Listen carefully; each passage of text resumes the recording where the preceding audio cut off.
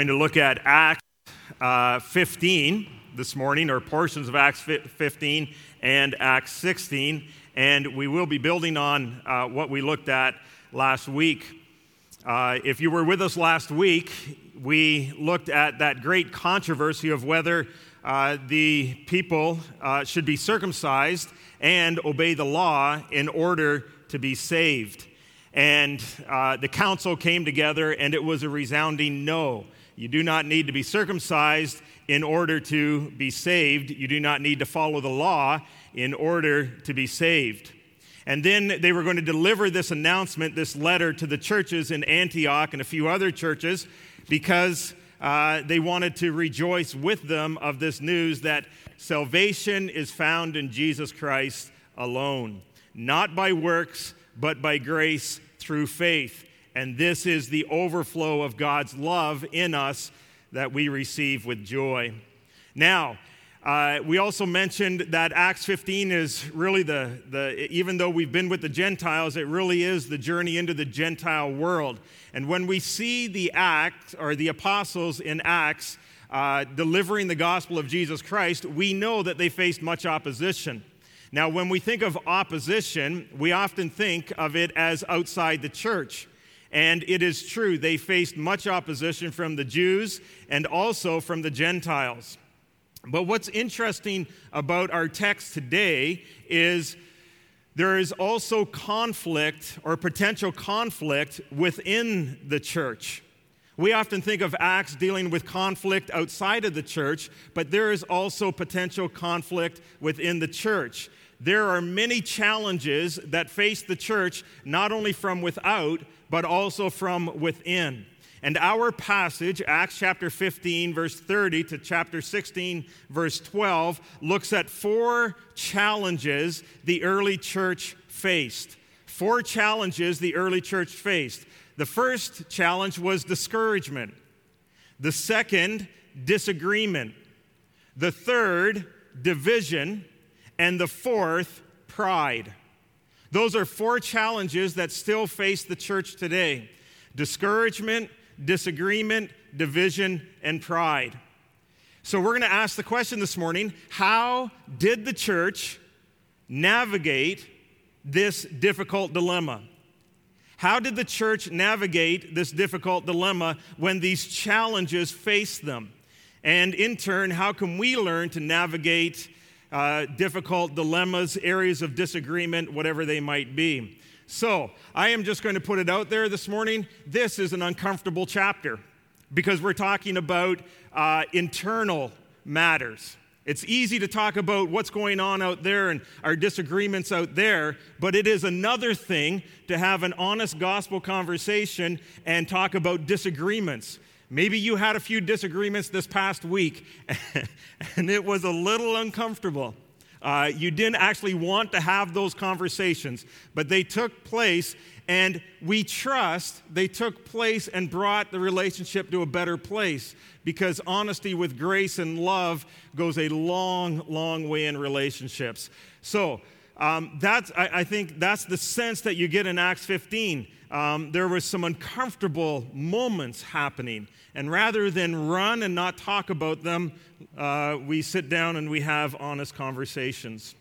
How did the church navigate through difficult dilemmas? First, the challenge of discouragement. The challenge of discouragement, verses 30 through 35. So it'll come up on the screen, or if you have your Bibles, Acts 15, verse 30. Remember, the letter was just sent, and they have now received it. So they were sent off and went down to Antioch, Gentile place, gathering of Jews and Gentiles. And after gathering the assembly, they delivered the letter. When they read it, they rejoiced because of its encouragement. Both Judas and Silas, who were also prophets themselves, encountered the brothers and sisters and strengthened them with a long message. I told Tyler and Byron that's my new favorite verse this past week. There was a long message that was involved in this. We'll get to that. After spending some time there, they were sent back in peace by the brothers and sisters to those who had sent them. But Paul and Barnabas, along with many others, remained in Antioch, teaching and proclaiming the word of the Lord. The Gentile church was discouraged. We know the Gentile church was discouraged because if we go back to the letter, we read this in it won't come up on the screen, I'll just read it for you. In chapter 15, earlier on, verse 24, since we have heard that some without our authorization went out from us and troubled you with their words and unsettled your hearts. That's a good definition of discouragement, isn't it? Sometimes when you find that you're discouraged, you are troubled by what others have said, and it has unsettled your hearts. So there were those who were unauthorized, and they were speaking these things like, you must be circumcised in order to be saved, you must obey the law in order to be saved, and it unsettled them. In fact, it discouraged them. And so part of the purpose of what was taking place when they delivered the letters is they knew that the Gentile church needed discouragement. Could you imagine if they hadn't come to that conclusion in Acts 15, and then the discouragement would become more widespread? And like we read in Peter, he says, we're not going to load the people down. And so they recognize that there's discouragement in the church. And I think that's important to understand, that we can acknowledge, and maybe especially going through this last difficult year and a half, 2 years, or maybe personal things that you're going through, there can be many who gather, who come, and they're just discouraged. And that's part of the beautiful thing that happens about the letter, is because they acknowledge their discouragement. We are allowed to acknowledge discouragement in the church. That there are those who come who find it difficult to be here because of their discouragement in their life, and they're wondering if God is present. And maybe you come this morning and are discouraged. And sometimes churches, broadly speaking, the family can be a discouraged place because of everything they're going through. But as we read in verse 31, something turned them from discouragement to encouragement. So when they received that letter, there was something in the letter that encouraged them. So verse 31, when they read it, they rejoiced because of its encouragement. So how did they turn from discouragement to encouragement? And that goes back to the question that we asked at the beginning. How did the church navigate through this difficult dilemma? Now we're going to look at 5 moments, just briefly, 5 moments of encouragement in this passage. First of all, if we were to go back to the letter, we would read in the letter, it included this. After they recognized the discouragement, we have unanimously decided to select men and send them to you, along with our dearly loved Barnabas and Paul, who have risked their lives for the name of the Lord Jesus Christ. The first place of encouragement for the church was the church in Jerusalem spoke well of Paul and Barnabas and said, you have leaders who love you. You have leaders who care for you. They have risked their lives. They spend their lives in the gospel for your sake. And God has provided elders and deacons and other leaders, ministry leaders in your life who love you and who care for you, and who spend their time, spend their lives for the name of the Lord Jesus Christ, for the glory of God, and for your sake. They knew that they were loved within the church. Because remember, Paul and Barnabas had gone to Jerusalem and said, well, here's the big debate. Do you need to be saved by works? And Paul and Barnabas went there in love for the sake of the church. The leaders were for the people. That's the first place of encouragement, that you are loved by your leaders. Second place of encouragement is they affirm the gospel. We will see this as we go through the book of Acts. They just kept on coming back to the gospel. They just kept on coming back to the gospel. So what do we read? They said, this is what we decided by the Holy Spirit and us, not to further burden you. And then they talk about salvation, and then they talk about repentance. Salvation, repentance, salvation, repentance, salvation, repentance. That becomes the theme, that becomes the pattern through the book of Acts. So the first place of encouragement is you are loved by the church. The second place of encouragement comes from a clear understanding of the gospel. And then notice how it ends in verse 29. It says, you will do well if you keep yourself from these things. Farewell. That's the ending of the letter. You will do well if you keep these things. How do you know if you're doing well in the Christian life? It's an interesting question, right? That's what discouragement says. Discouragement says you're not doing well. Things are not going well, or you begin to convince yourself that somehow it's not Christ alone, but it's all this other stuff, and I need to be doing something in order to secure my salvation rather than living out my salvation because of what Christ has done for me. And so it's a powerful ending to a letter. Maybe some of you in the last number of months have not heard from anybody about how well you're doing. In fact, they've been telling you how well you've not been doing. And you just grow in discouragement. The end of this letter says, you will do well. You will do well if you look to Jesus to know that He is your salvation, that He has paid the penalty in full, that He has suffered for you, that He lives for you and for His people to the glory of His Father's name, so that your place is secure in Christ. And flowing out of that relationship with Christ comes a life of repentance, a life of humility, a life of saying, God, I'm a bit of a mess going on right now in my life, and I think I'd hear from you it's not well, but you actually say it is well, because a life of faith and a life of repentance is a life well lived. Maybe for some who are discouraged, it's okay to hear from God, it is well. It is well with your soul. Because it is well doesn't mean that we have it all together. It is well means that our eyes are on Christ and that our feet are moving towards repentance so that we grow in faith and we grow in holiness because of God's love that He placed on us. So you can imagine how much encouragement has come at this time. They're loved by the leaders. The gospel, the clear gospel is affirmed. You will do well if you keep yourself from these things. And then we read in verse 32, after he says they were encouraged, both Judas, again my new favorite verse, both Judas and Silas, who were also prophets themselves, encouraged the brothers and sisters and strengthened them with a long message. So you're probably thinking, oh no, he's going to preach a long message. Actually, I could apply it that way, but I won't. I think basically what it's saying, why is it a long message? Because it takes time to work out of discouragement. Doesn't it? If you're like me, it's not like somebody, we talk about this, it's not like somebody says, turn the frown upside down, and then all of a sudden you're like, oh yeah, I have lots to be happy for. They needed a long message. They needed somebody to spend time with them and just remind them of the goodness of God. They needed someone to come alongside of them and say, you know, a life of repentance is a good life.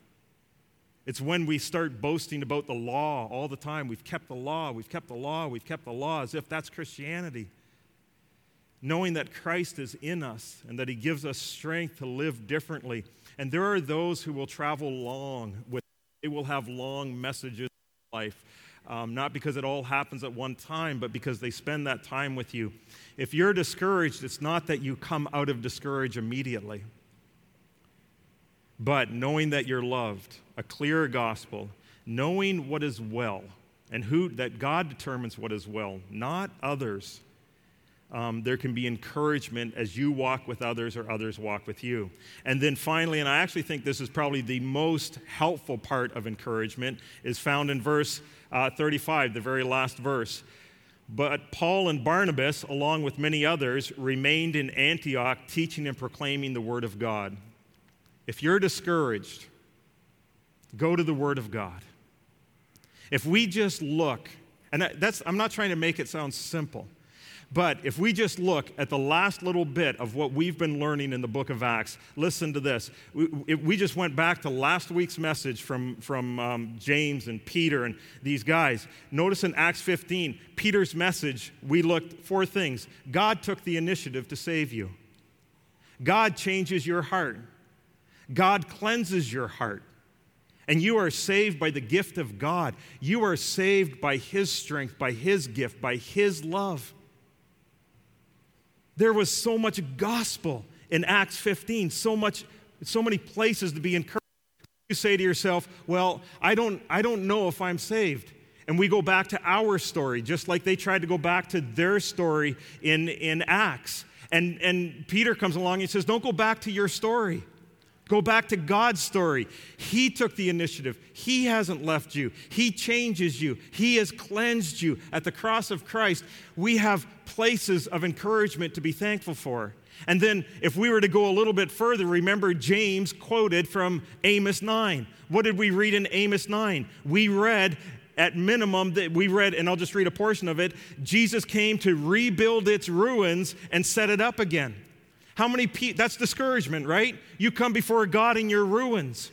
You come before God as if you have nothing, as if your life is just fallen apart. And what did Jesus do? Jesus came to rebuild the ruins. He came to take your old life. He came to transform you, to cleanse you, to give you to give the Holy Spirit to you so that you are set free to live for Him. He is rebuilding you. And so you come to God, and that's part of what repentance is. God, I need to be rebuilt. This week was awful. I didn't even feel like coming to church. I didn't feel like participating in the Lord's Supper because if you knew my heart, it's just a mess. And Jesus comes and He says, the reason I came was to rebuild what was ruined and to build it up, to take what was broken, and we read, and to set it up again. And we could go back, and we could go back we actually go back to Barnabas, because Barnabas didn't speak in Acts 15. But Barnabas, interestingly, was referenced in Acts 11, verses 23 through 24. Listen to what Barnabas said about Barnabas. When we arrived and saw the grace of God, he was glad and encouraged them all to remain true to the Lord with devoted hearts, for he was a good man, full of the Holy Spirit and of faith. Barnabas was in part of his life where he could have seen the mess that the church was in. What did Barnabas see? Why was Barnabas such an encourager? Because he saw the grace of God. If I talk to discouraged people, it's because they see the ruins and they see what they're not doing. Part of encouragement is the Barnabas moment where he looked at the church and he didn't see all the issues. He saw the work of God. We need to do this with our children, with our young people. Sometimes we see everything that's going on and we say, God, you just need to fix them. You need to transform them. But Barnabas comes along and he says, I need to notice the grace moments. What is God doing in their life? And it might not be exactly how I would want it done, but what is the work of God in their lives? And that's why he was glad and he encouraged them all to remain true to the Lord with devoted hearts. Notice he did not encourage them to get their life right all the time. He says, keep going, be devoted, don't give up. Do you see the grace of God in the church's life, despite the disagreements and some of the divisions? That God is at work. Do you see that in your spouse? Do you see that in your children? Do you see that even in the world in which we're living? That God's grace still exists. And God's mercy still reign because Jesus sits on the throne. And so what do? We, like Barnabas, say, I want to see grace. It's not to live in an unreal world, but it's a beginning place. The beginning place is grace. And then it's say, how can I help others be devoted, to not give up? So if you're here and you say, I feel like giving up, there's God's grace. Don't give up. Remain true to the Lord with devoted hearts. If that is the challenge of discouragement, here's the challenge of disagreement. Here's the challenge of disagreement. We read in verses 36 through 41. After some time had passed, Paul said to Barnabas, let's go back and visit the brothers and sisters in every town where we have preached the word of the Lord and see how they're doing. Barnabas wanted to take along John Mark, but Paul insisted that they should not take along this man, couldn't even say his name, who had deserted them in Pamphylia and had not gone on with them to the work. They had such a sharp disagreement that they parted company, and Barnabas took Mark with him and sailed off to Cyprus. But Paul chose Silas and departed. After being commended by the brothers and sisters to the grace of the Lord, he traveled through Syria and Cilicia, strengthening the churches. Why did they do all of this? It was for the strengthening of the churches. But what happened in these verses? We have the challenge of disagreement. The challenge of disagreement. Here's what's interesting. Paul did not want Mark along with him because Mark had abandoned them and deserted his post. We read in the passage, it says, not gone on with them to the work. They counted on him to be there, and he abandoned them. He gave up. He walked away. And so Paul's saying, I'm having none of it. And Barnabas is saying, you got to have some of it. And Paul's saying, I'm having none of it. And so what do we read? They had such a sharp disagreement. That is a strong Greek word. You go back to the Greek, it is a strong, strong word. This was not just a minor, we don't seem to be getting along here. This is a major disagreement. The words used to describe this word are anger. They were irritated with one another. They were exasperated. They provoked one another. You know those moments in our life when things are not going well and you know what to say? And provoking goes on. It's also in the Old Testament where God's provoked to anger. It's such a strong feeling that's what's going on. That's why we're talking about this is not a comfortable passage. We can read it and say, oh, it's early church, but we are prone to discouragement, and we are prone to division, and we are prone to disagreement. So, how did the church navigate this difficult dilemma? How did the church navigate this difficult dilemma? We're going to look at two things. First of all, they parted company. That's how they navigated it. Paul and Barnabas actually separated. But we say to ourselves, well, they're apostles. Of course they don't separate. These men of God, shouldn't they be able to figure everything out? This is the early church. They had the Holy Spirit. They were called to unity. The Holy Spirit brings unity. Shouldn't everything work out great? Shouldn't there always be unity? Some people sometimes say, well, maybe more than sometimes, but sometimes people say, I've been hurt by the church. And I don't often say it, but we'll say it this morning since we're really good friends and having a really good conversation here. My initial thought is, why are you surprised? Is that a shock? God takes sinners and is working in them. And so when we gather, we're not like, how are you doing, everybody? Great day? I've had a mountaintop experience week every week. And I love you so much that I would never... Why would we think that there wouldn't be hurt in the church? It's like saying if you have a Christian marriage, there'd never be an argument. We can just say this, that there's a reality check that goes on, that not everything is great in the church, and damage can be done, and that's sad. And maybe that's what this pandemic is teaching us a little bit more, that it's okay to weep for the church rather than to pretend that things are never going to go wrong. And we actually have to work through disagreements. Now, it is interesting because in 1 Corinthians 9:6, it talked about Paul respecting Barnabas, and in Philemon 24, it talks about reconciliation with Mark. And so with this, I also want to give a word of caution. I grew up in a church where there was lots of division. It seemed like there was division all the time. It just happened. You know what happens 10 or 15 or 20 years later? We meet up with these people and it's like everything's okay. Because everything pretty much is okay. And you look back 20 years earlier and you say, we divided over that? That's what we divided over. We just wasted 10 years because we did that.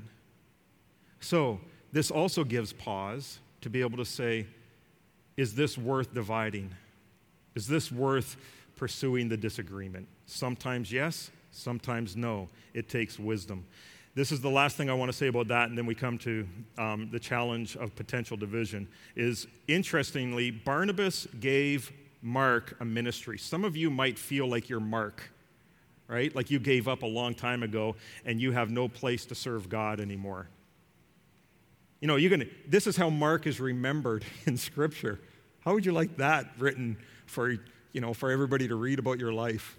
But you know what Barnabas, the encourager, the guy who saw grace in other people's lives and encouraged them to devote themselves, you know what he did? This is what he did. He took Barnabas took Paul with him and sailed off to Cyprus. Barnabas and Mark were cousins. They grew up around the Cyprus area. Do you know what Barnabas did for Mark? Barnabas took Mark to a place where he would thrive in ministry. He didn't take him to a place way off somewhere where he had the potential to abandon the group again. There are places where you can thrive in ministry. It may not be that place. It may not be that place. It might not be the trip that Paul wanted to plan. But there are places. So you know what Barnabas did? He said to Mark, we're going to stay close to home. We're going to stay close to home. And not only will we stay close to home, it'll be less dangerous, and therefore it'll be less demanding. Barnabas acknowledged Mark could not meet the demands of Paul's trip, but that did not mean Mark did not have a ministry.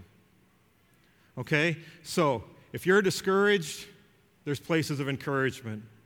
If there has been disagreement and you sense that you're like the Mark who you abandon things and you say, God, I've been off the radar for so long and I can't be like those other people. You don't have to be like those other people.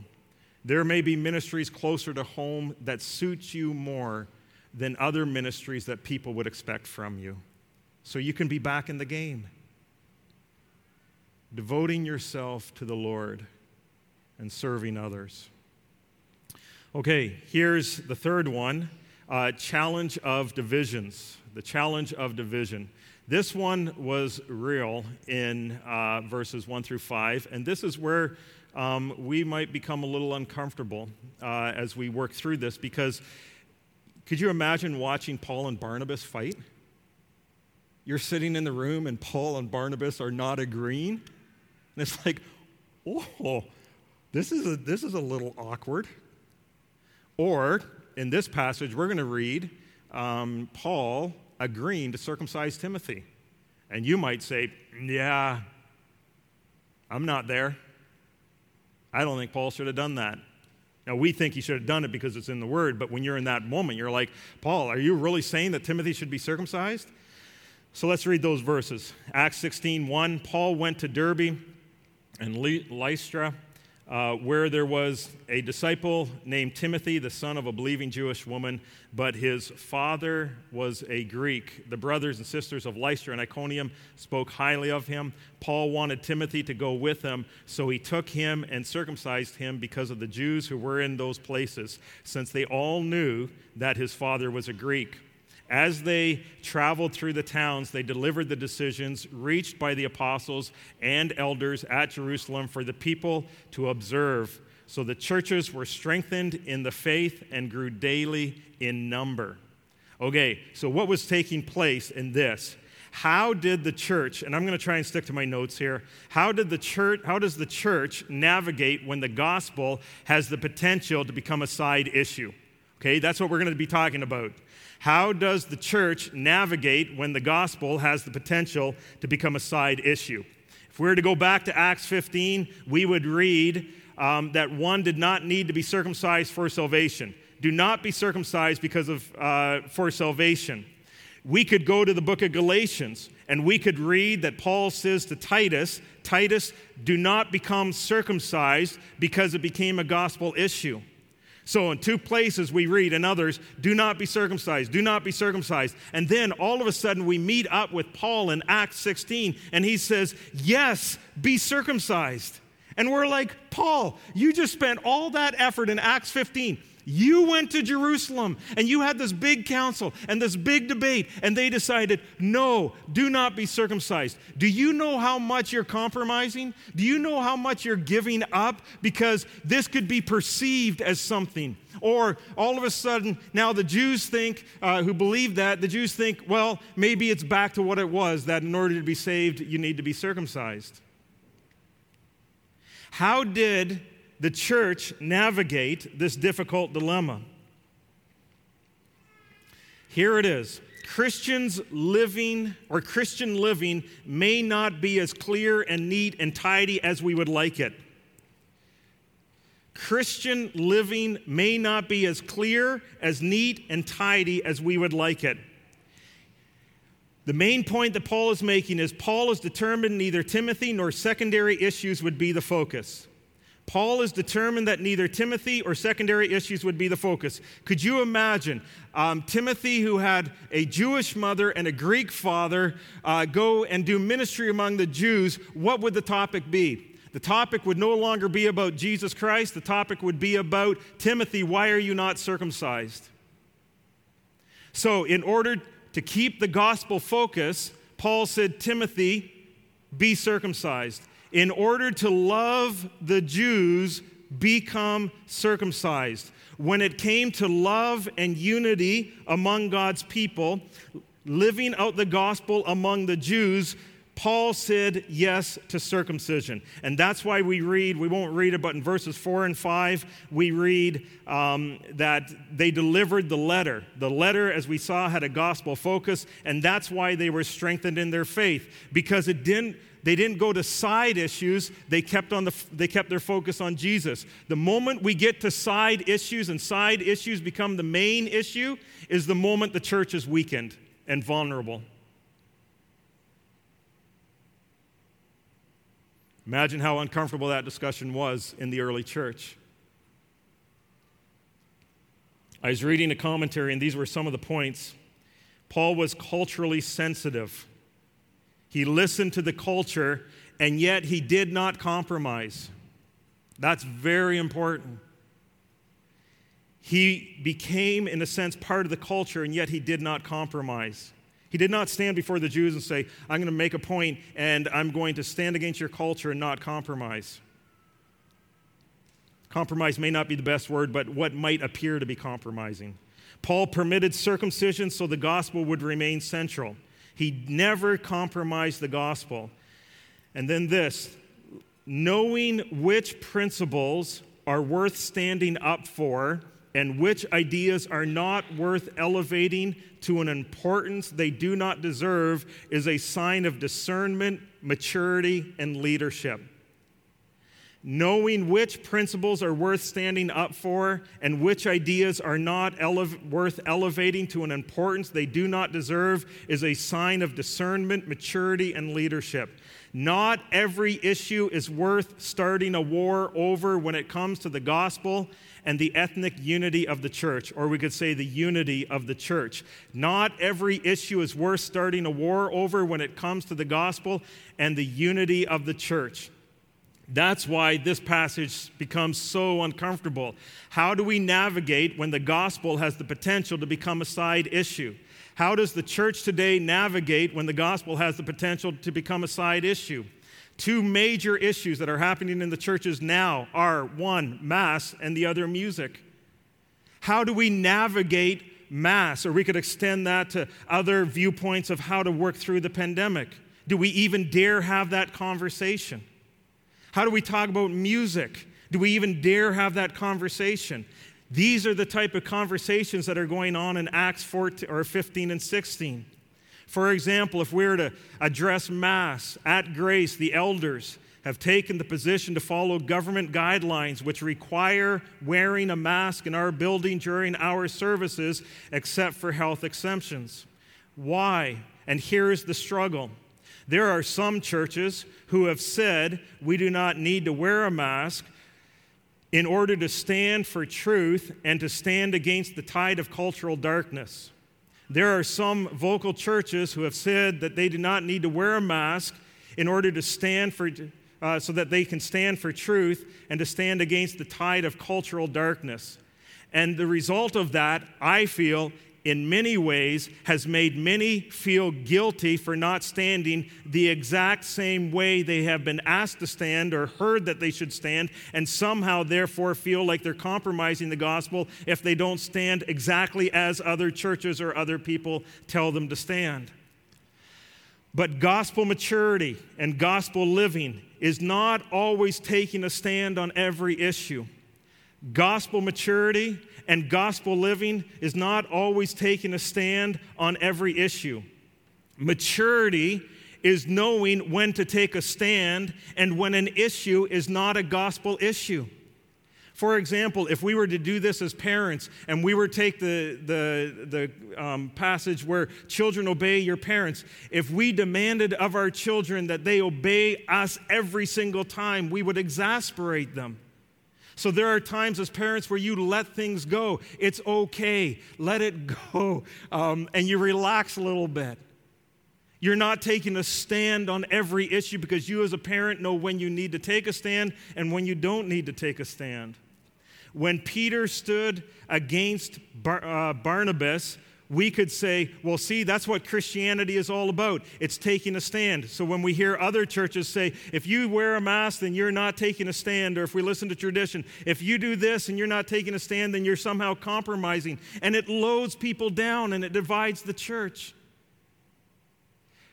Sometimes taking a stand in Christianity is loving the other person and knowing that you can love them and truth is not, and the gospel is not ultimately compromised. God teaches us living out our faith takes discernment and maturity to when and how we take a stand. Is every stand necessary because a few vocal voices say it is necessary to stand against the cultural freedom this way? Our position over the last months has been rather simple, actually. It's kind of embarrassingly simple. Wearing masks at this time is an opportunity to show Galatians 5 freedom to love one another so the gospel remains central. Wearing masks at this time is an opportunity to show Galatians 5 freedom to love one another so the gospel remains central. We hold not every issue needs to be a declaration of war on the culture. Wearing of masks does not need to be seen as an attack against the freedom of the church, as some have suggested, and instead, we can, in other far more effective ways, live and serve one another. We could ask the question, what then is a culturally appropriate stand? There are so many culturally appropriate stands. What if the church practiced hospitality? What if that was the discussion? What if we bound our conscience to invite into our lives those who are lonely and isolated, overwhelmed by the cultural tide of darkness, to listen to their story, to find grace in them, to care for them, pointing them to their shepherd, our shepherd? We know that hospitality is a biblical foundation. It's like 1 Corinthians 13. I can have all the right answers. I can have all knowledge. But if I do not have love, I have nothing and I give nothing. Now, I understand, because this is a difficult conversation, that we may not agree with one another. But we may agree that we unite in the gospel to stand in unity for the sake of the gospel. And the greatest rebellion that we can do does not happen politically or mass or whatever else people may be saying. It is the gospel of our Lord Jesus Christ. That is the most offensive thing in our culture. So we may not agree, but I trust we can unite in the gospel to stand in unity. Some may hear this as further proof that we do not preach the whole gospel, or we continue to compromise, or we do not notice what's taking place outside the walls of this church, or that we do not love you in our differences and you are not welcome. Please hear from us. That is not what we're saying. We are sad that this has become such an issue because we welcome one another in our differences and we love one another in the name of Christ because of the gospel. We know that there is so much to divide. especially in a time when emotions are so heightened or the rhetoric is so divisive.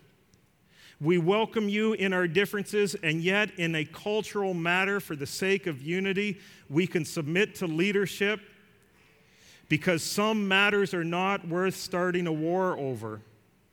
Paul loved the Jews as a Jew, so that the focus did not become Timothy and circumcision. He did not start a war over circumcision so as not to cause division. We could say the same thing is about music, right? Music can also be divisive.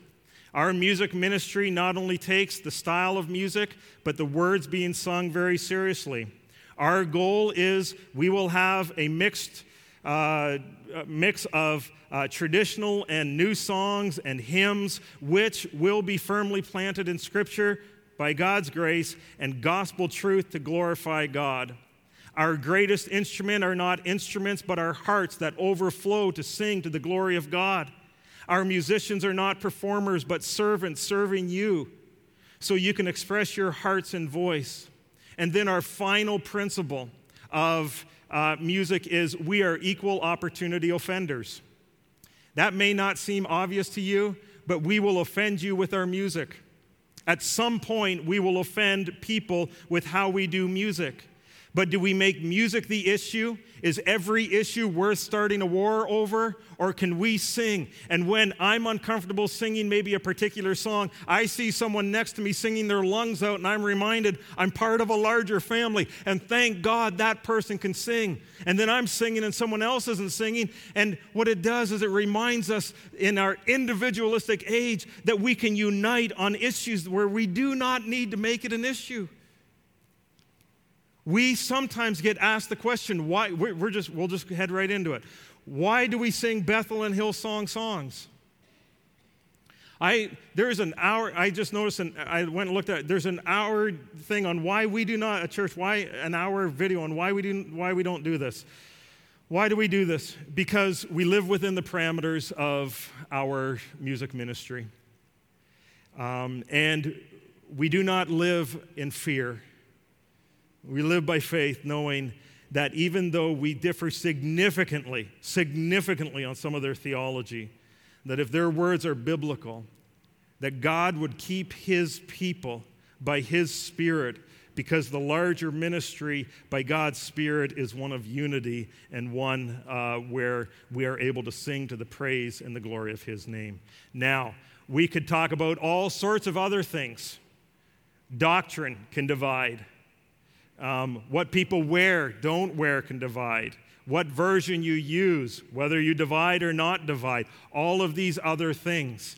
And the question is, not every issue is as clear as we make it out to be. So if you hear people saying, we don't do this or don't do that, otherwise you compromise, then take a sober second thought. A sober second thought, and to say, am I going to start, is this, we hear families being divided with one another. Is this going to divide families? This? Because someone has told us if you don't do that, then you're compromising somehow, or you're not preaching the full gospel. Really? I ask the question, where will we be in 5 years from now? And are the battles that we're working through now, is it okay to step back and breathe and say, it doesn't go my way? There are things in church that I struggle with. We all struggle together.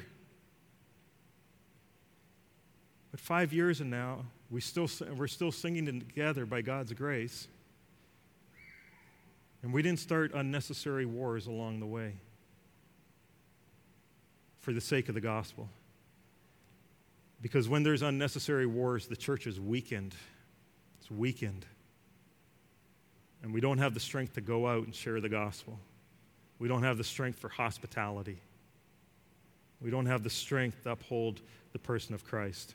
I'm going to close with this because we just need these verses, because you may say, oh, I'm so discouraged. Because I thought the church was this great place with all these great people and everybody got along because the blessings of God have been poured out upon the church and they're filled with the Holy Spirit. And now you've just dashed my dreams and they are no more. But listen to verses 6 through 10. They went through the region of Phrygia and Galatia. They had been forbidden by the Holy Spirit to speak the word in Asia.